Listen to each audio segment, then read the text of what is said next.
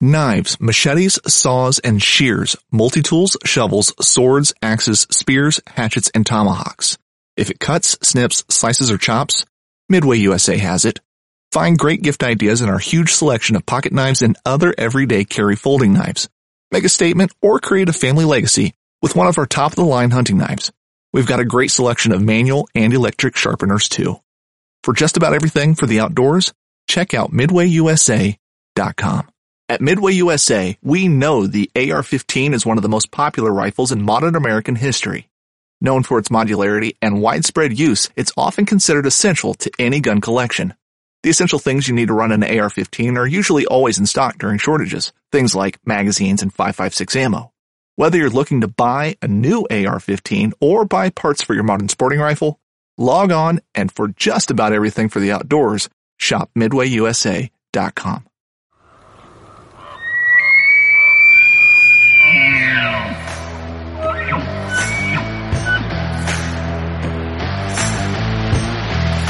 Sitting up there jacked up Pepsi. I'm there for the pack out. You just got to pack me in.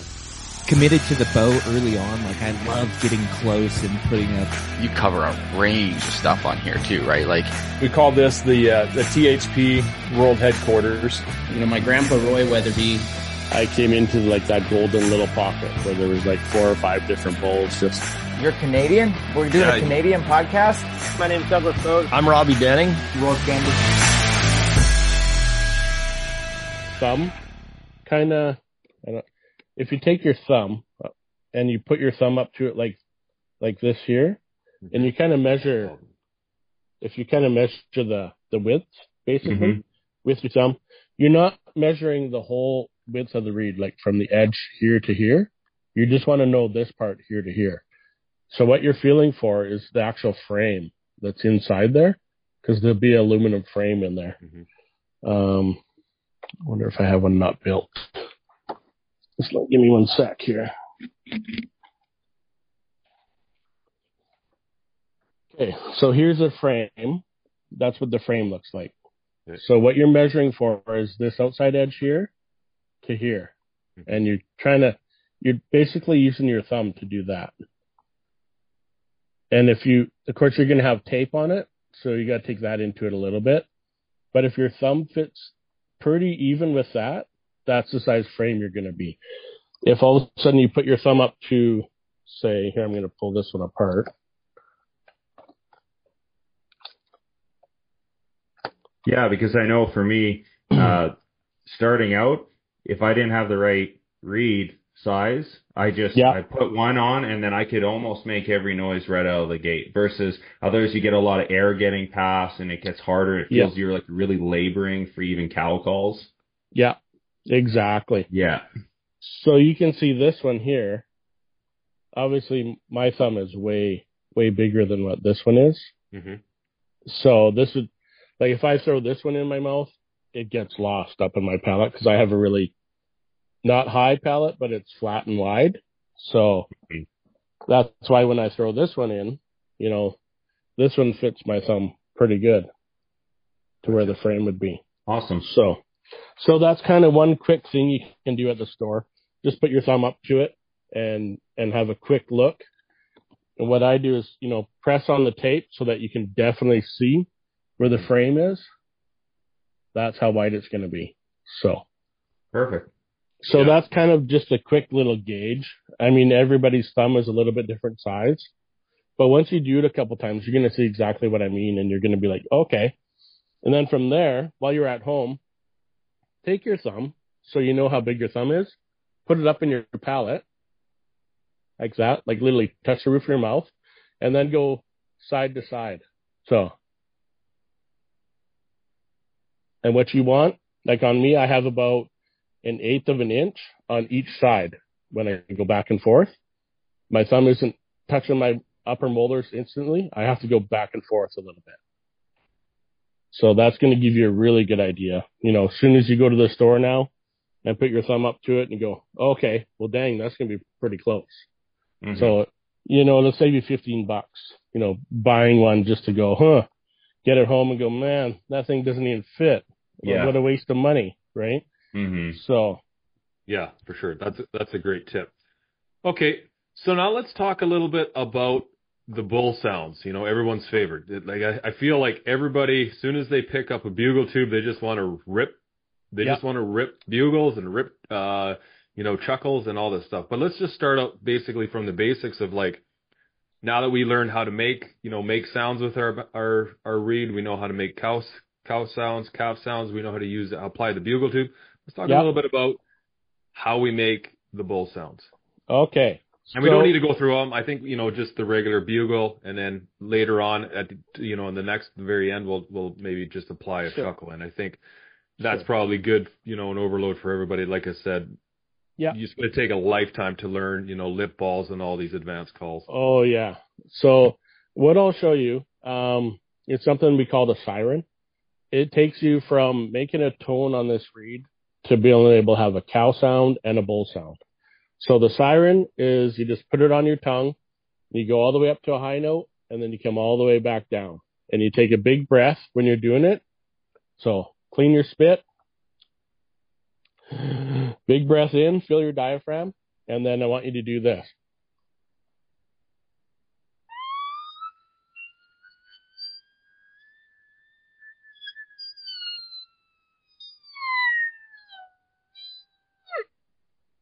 Basically, start very low, go up to a high note, come all the way back down, end at that low note again. So, and then from there, to get the cow sound, you start shortening it. So you just start squishing it down. So.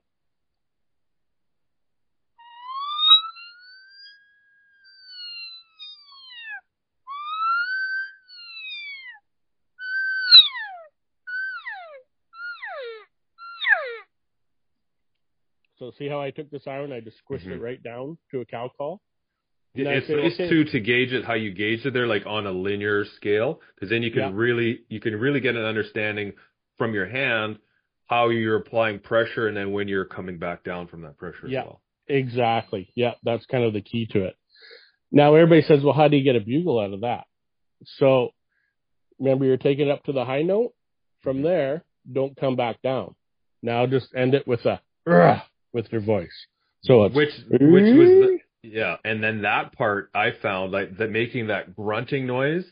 Yeah. What I did, I just practiced making that grunting noise with the reed, like just the regular, just making that. And then, cause I really struggled getting that out of the end of that sequence. So you're going up high, coming down, and then like throwing that out there, just like dropping it, like a mic drop. Yeah. Yeah. Yeah. So kind of practice it without the reed even. Just, force yourself to go,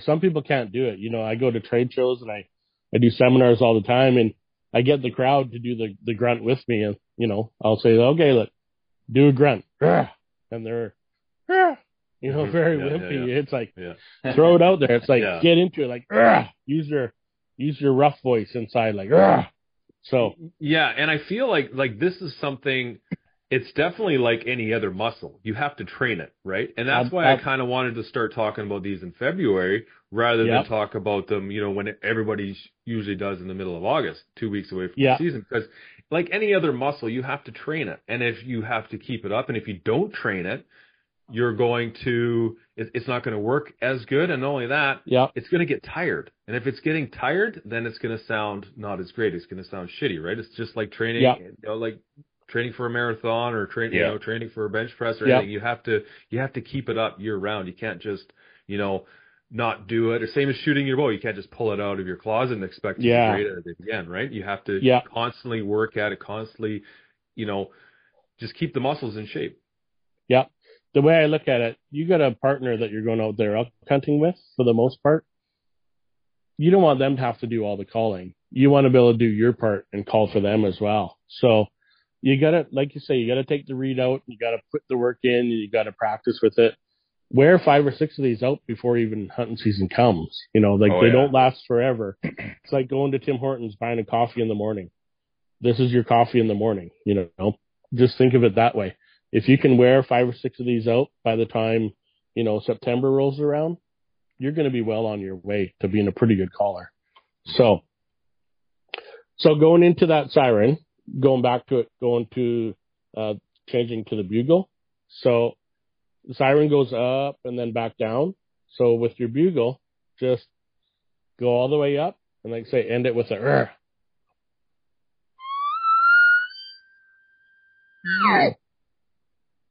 And that's all you have to do. That's a perfect location bugle right there on its own. So you add that to a tube.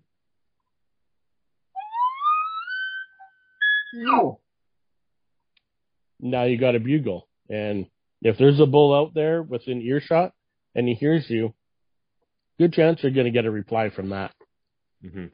So how does that different from like a challenge bugle?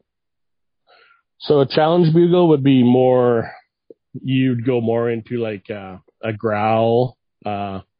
Advertising bugle has more of a growl on it. So there's different stages. So you got a location bugle. And then an advertising bugle would be growly.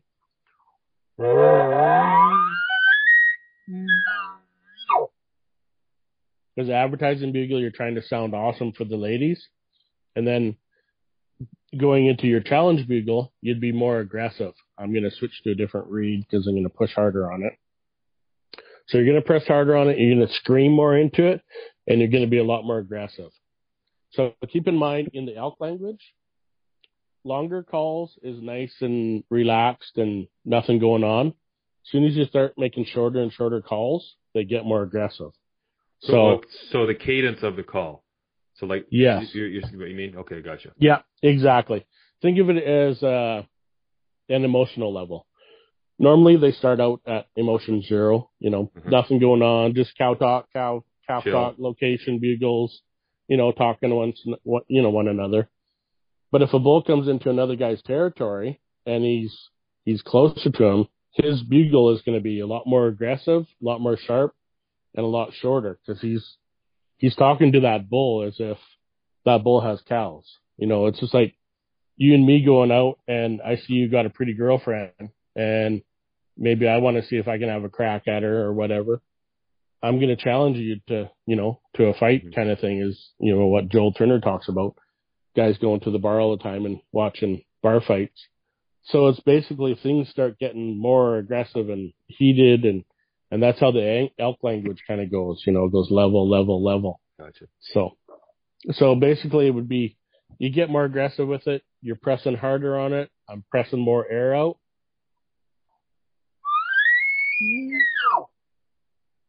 Throw your voice in a little bit more. You can do the growl or you can do a lip ball. It doesn't really matter.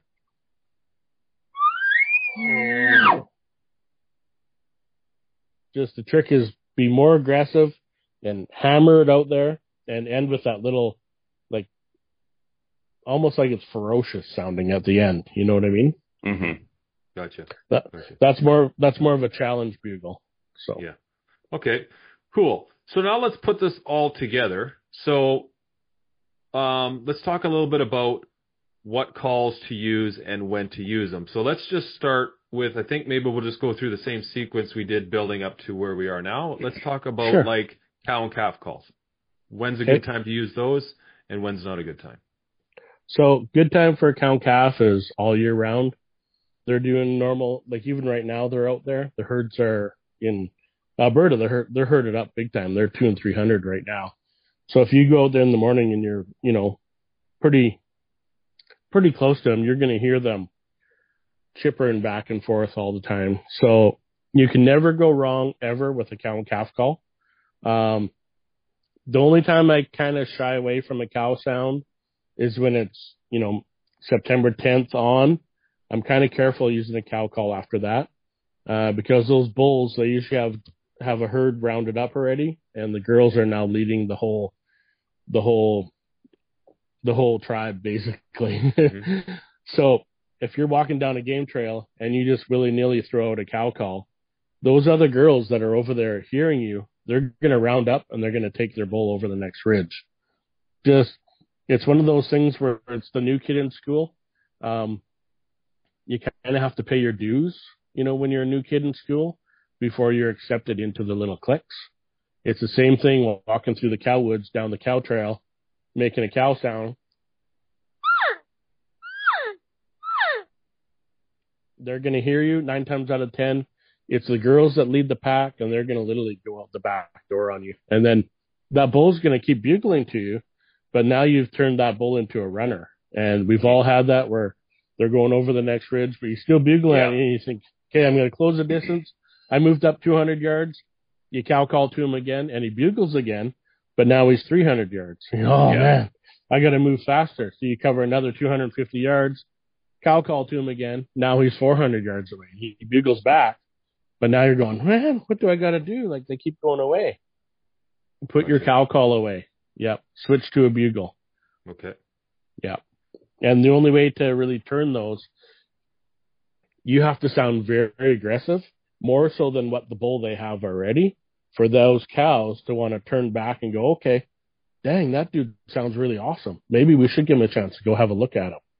So that's the only way to turn that herd back around and stop that bull from going away and away. So in that instance, I'm walking down the trailhead. I'm throwing cow calls out.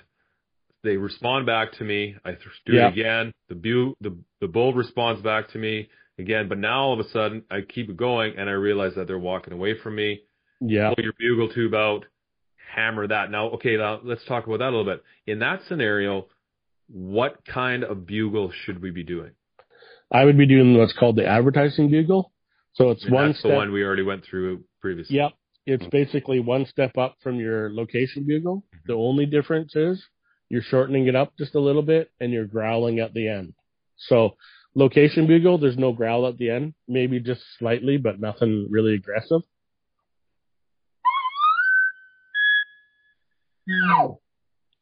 So that's your basic location. Now advertising, you're going to short it and you're going to growl. And a lot of times I like to growl at the start of it as well. So.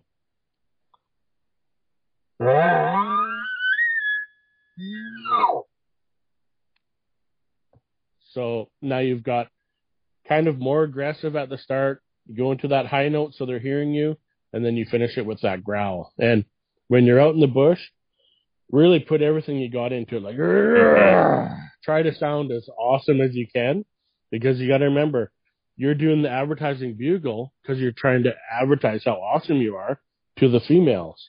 If they think you're awesome, they're going to come and have a look at you. If they think, oh, he sounds like a little spiker dink, they're not going to turn and come and look at you, right? So. Don't miss Mondays with Into the Blue, brought to you by Academy Sports and Outdoors. Every Monday night from 7 to 10 p.m. Eastern on Waypoint TV, the destination for outdoor entertainment. One of the most legendary shows in the outdoors is on Waypoint TV. Don't miss Primo's Truth About Hunting, Wednesday nights at 7 p.m. Eastern on Waypoint TV, the destination for outdoor entertainment.